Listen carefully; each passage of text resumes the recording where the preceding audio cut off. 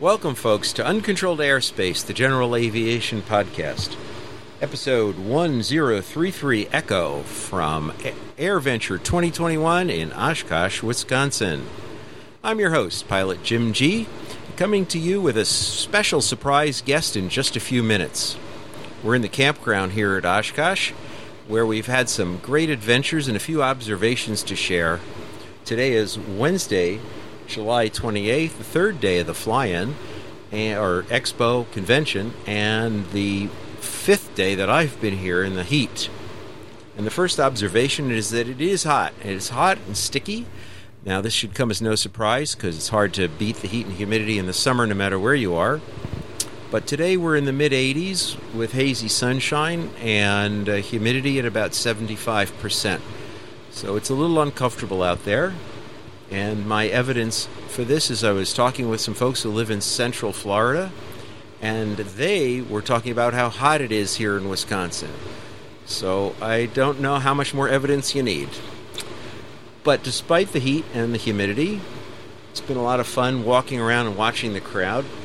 I've been working in one of the exhibit halls as a exhibitor, and watching the incredible number of people come by, huge crowds here at Oshkosh this year. And my second observation is about the diversity of the interest in aviation. We normally think of our pilot community as a somewhat homogeneous group of usually older, usually white men, and that's typically what you see maybe you think of seeing at a EAA chapter meeting or your airport lounge. But not here at Oshkosh.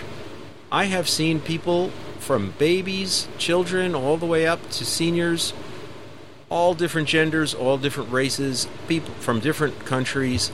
This show attracts a huge cross-section of humanity, and they're all here because they love our hobby. They love learning about airplanes, watching the air show, and this show seems to me to be an ambassador to the population at large. So with those two observations out of the way, let me introduce our special surprise guest. My friend here today is a known media producer and host in his own right. He's got some experience with podcasting. So please let's welcome Jack Hodgson of the Uncontrolled Airspace Podcast. That's who your special guest is? I sense stop buttons being pressed all around the world. Jim says we're going to have a special guest, and who does he bring on? Jack. Who? Yeah. Hi, Jim. How you doing? I'm having a great time, as I said. It's a little warm and sticky out there, but we sort of forget about that when we're walking around the showgrounds because there's just one thing to see after another. Mm-hmm. Did you see all the people I'm talking about? Did you notice the variety in the crowd here compared to your home airport? Oh yeah, I've noticed that for a few years now. It's we're making progress in these areas slowly, but we are making progress. And yes, the crowd is definitely becoming more diverse as the years go on. It seems to me to be particularly becoming more diverse gender-wise. We have a lot more women in recent years getting involved with aviation, and a lot more young women here who appear to be here because they're genuinely interested and want to be here. Exactly. As opposed to just tagging along with a boyfriend or a family or something like that. And today was Women in Aviation Day or Women Venture. Today was the day? Today I lost track of it. Did they take the picture again? I don't know about the picture, but I saw lots of ladies in with the shirt for today. Sure. So I would assume they took the photo. Yep. And including some younger ones, and one little girl. I mean, like maybe 4 or 5 years old, with her wings on, and that was very cute. So we're getting them in young. We should. We've got to get them excited about this stuff as early as possible. Let's set them on a course for life. Yeah. Let's see. I also had a chance to walk past the West Ramp, a.k.a. Aeroshell Plaza, a.k.a. Boeing Plaza, a.k.a. I don't know what the next name will be. I think it's Boeing. Yeah, right. It's Boeing Plaza this year. Okay. But it does tend to change. So we give you a verbal description of the picture looking down the main street of AirVenture. The main drag is called Celebration Way, runs from the main gate to Boeing Plaza. And UPS, United Parcel Service, has a 747 cargo freighter right in the middle of it. So as you enter the showgrounds and walk down the main street through all the exhibit areas, you're looking into the mouth of a 747 because they have the front cargo door open and flipped up in the air. Yep. It's a very impressive airplane. I don't know why they've decided to retire them, in many of their uses, but I'm glad to see they're still being used as cargo. That's an impressive airplane. It is. That's something. Some of my most memorable passenger flights have been on 747s. Yeah. When you were talking about the mouth, I thought you were referring to so I was looking I guess it must have been the first day that it was here, and it was sitting out there, and they hadn't opened up the nose yet. And if you looked at it straight on, there's what I take to be some sort of intake or something, centered sort of in the bottom half of the nose. Right. That if you're looking at it from the front angle, looks just like a little smiley mouth. All right, and I thought that's what you're referring to. No, they've definitely got the jaws open. Yep. Today, these past few days. Yep. And, people have been walking through, giving tours. Yeah. They've also got the Orbis Flying Eye Hospital parked out there, and that's pretty impressive to see. It's a DC-10, which has been converted to an You can do it. You can do it. Come on. Ophthalmological. No, I'm very impressed. Did I get that right? I think so. Hospital where they fly eye surgeons to areas of the world where they wouldn't otherwise have that type of care available. And they do the surgery right inside that airplane. It is a flying hospital. Yeah, an aviation equivalent of the good ship Hope, right? That's right. That's what it was called, right? That's what it was called. Does that still exist, I wonder? I don't know. Yeah, I don't know. This is where we need Higdon. Let's see, what else did we... There's also a C-17 down there from the Air Force Material Command that moves lots of cargo around for the Air Force. They were here. They were over at Camp Bacon. A couple of the crew members. A couple of crew members were here last night. Yep. Yeah, they looked like just regular guys. They didn't look like superhuman cargo pilots. No, they're just pilots. They fly a superhuman airplane. Yeah, it is a cool airplane. That's what I was telling them. I was telling them how impressed I am to watch that airplane when it really gets a chance to fly. If you ever had a chance to see a C-17 do a flyby demonstration at an air show, I have. I've seen it here, and they do to describe it for folks. They do a slow flight demo where they have the air stairs down in the back, it's a loading platform, not air stairs. They put the loading platform down in the back. All the flaps are down, the wheels are down, everything's down.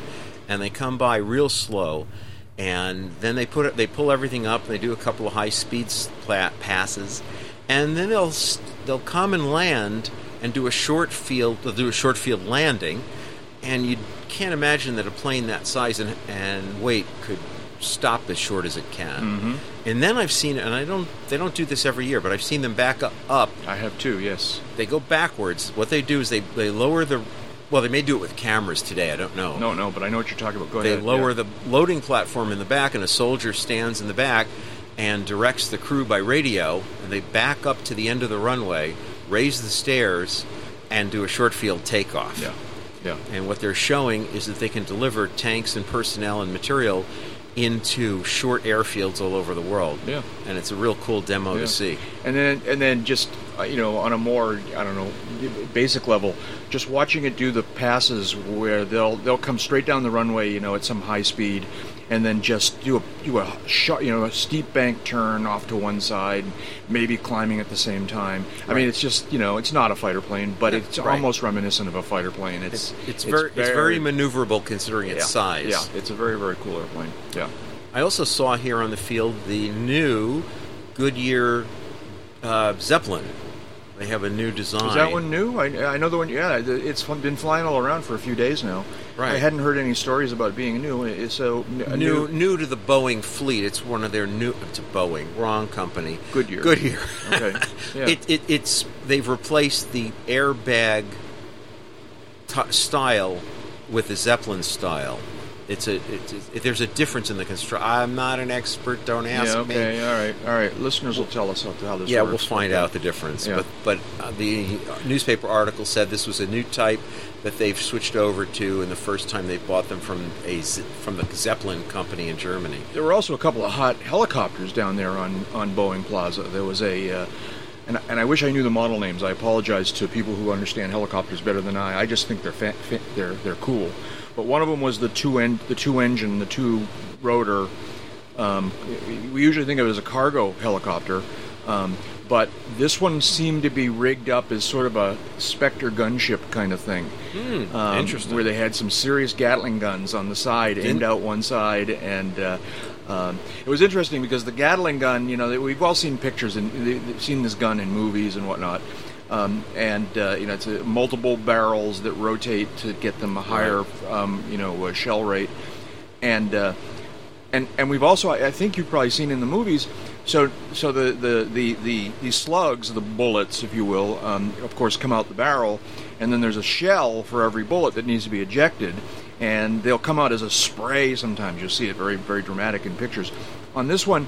And maybe they do this all the time, but I've never seen it before. There's actually a pipe, a tube, about maybe a 6 or 8 inch tube that attaches to the base of the Gatling gun at the place where all these shells will get ejected, and the tube just kind of hangs down. It's actually braced. It's got a bracket, but it goes down below the belly of the helicopter.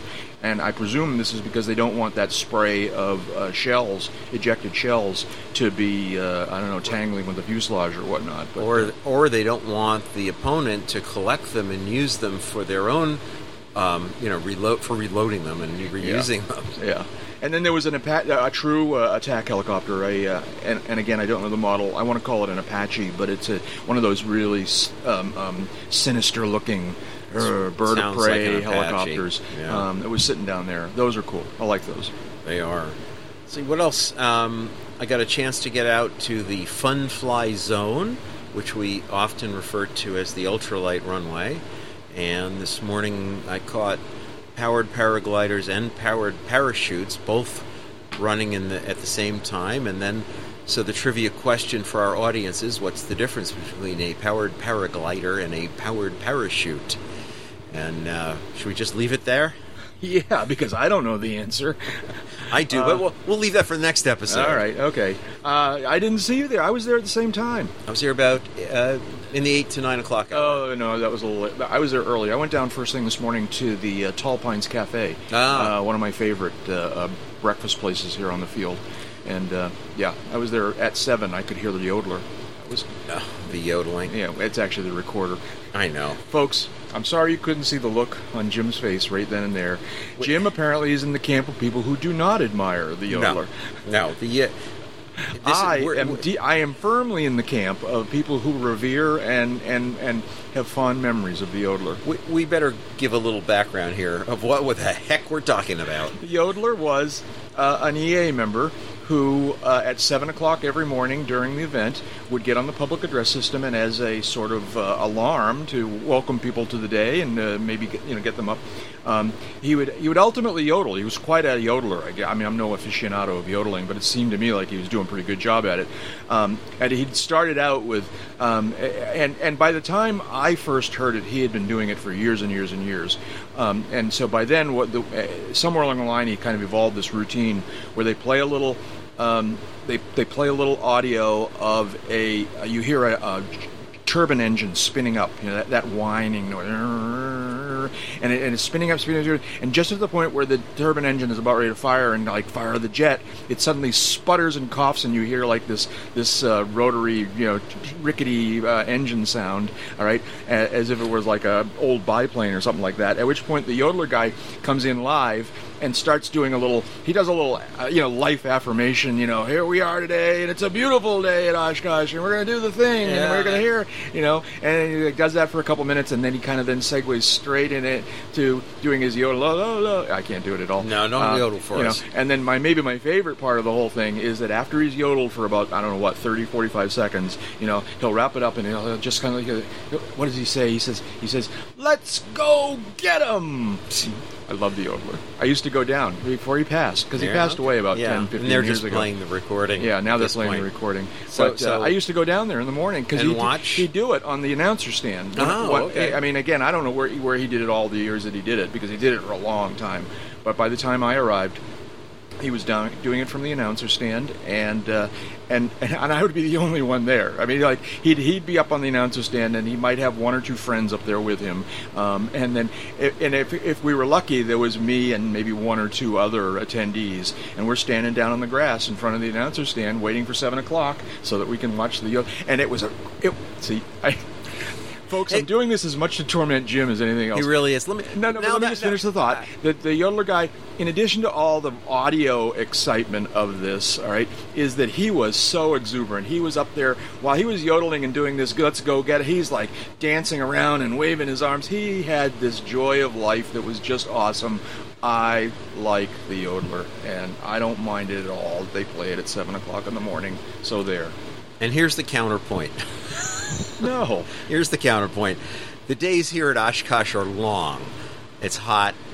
There's a lot to see and a lot to do. Yeah. And in the evenings here in our campground area with all of our friends, there's a lot going on, a lot of friends to see, and the nights are long. And you want to rest up for another long day, and it's 7:00 in the morning. They put this on, and you just roll over in your sleeping bag, and you go, oh, no. At 7:00 in the morning, the sun has been up here for an hour. I don't care. All right? I need sleep. I think before you pressed record, someone in this room said something along the lines of, you just have to get used to being at Oshkosh and going home sleep deprived. Someone said that. Who was that? And that's because of that Yodeler in the morning. All right, moving on. But at least they know what we're talking about. Let's see, what else is... we had a part... we're in a part of the campground called Camp Bacon. And if you'd like to know where we've been camping, you can actually Google Camp Bacon. It's marked on the Google Maps. And last night, our... See, now they know where to come and find us. I know. Now we're in trouble. Well, we can move Camp Bacon and hide that way. And we have, as a matter of fact, but yes. We had a big party here in Camp Bacon. A lot of podcasters, a lot of media folks, all of our friends. It was a lovely, lovely evening. It was a great party. And it's to be noted that ours is not unusual. There are camping groups all over Camp Scholler that are holding these kinds of parties. We do one. I mean, we socialize. We get around the fire every night, but we do one of the big things a year. There are groups that do one of these almost every night. Night. There's a lot of these big group dinners. People are having a really good time here every year, all week long. Absolutely, it's party central in the evenings, not during the day. We have different kind of fun in the daytime. I did not get out to Warbirds yet. I haven't been out to Home Built, but I've got 2.5 more days here. I'll be heading out on Saturday, and we'll see how much of the show I can see with the time remaining. And frankly, if I don't see anything else, I've seen my friends, and that's the key. We've seen the airplanes many times, but we want to see our friends as often as possible. And what do we say? First year you come for the airplanes, and after that you come for the people. The people are key, and it's been 2 years since we've seen everybody here in Oshkosh, so I'm real fortunate to be able to attend. And I'm real fortunate to have you, Jack, as a guest on my show. I hope I can get you on again in the future. Perhaps we'll hear Jack on another episode soon. If you think your ratings can handle it, sure, okay.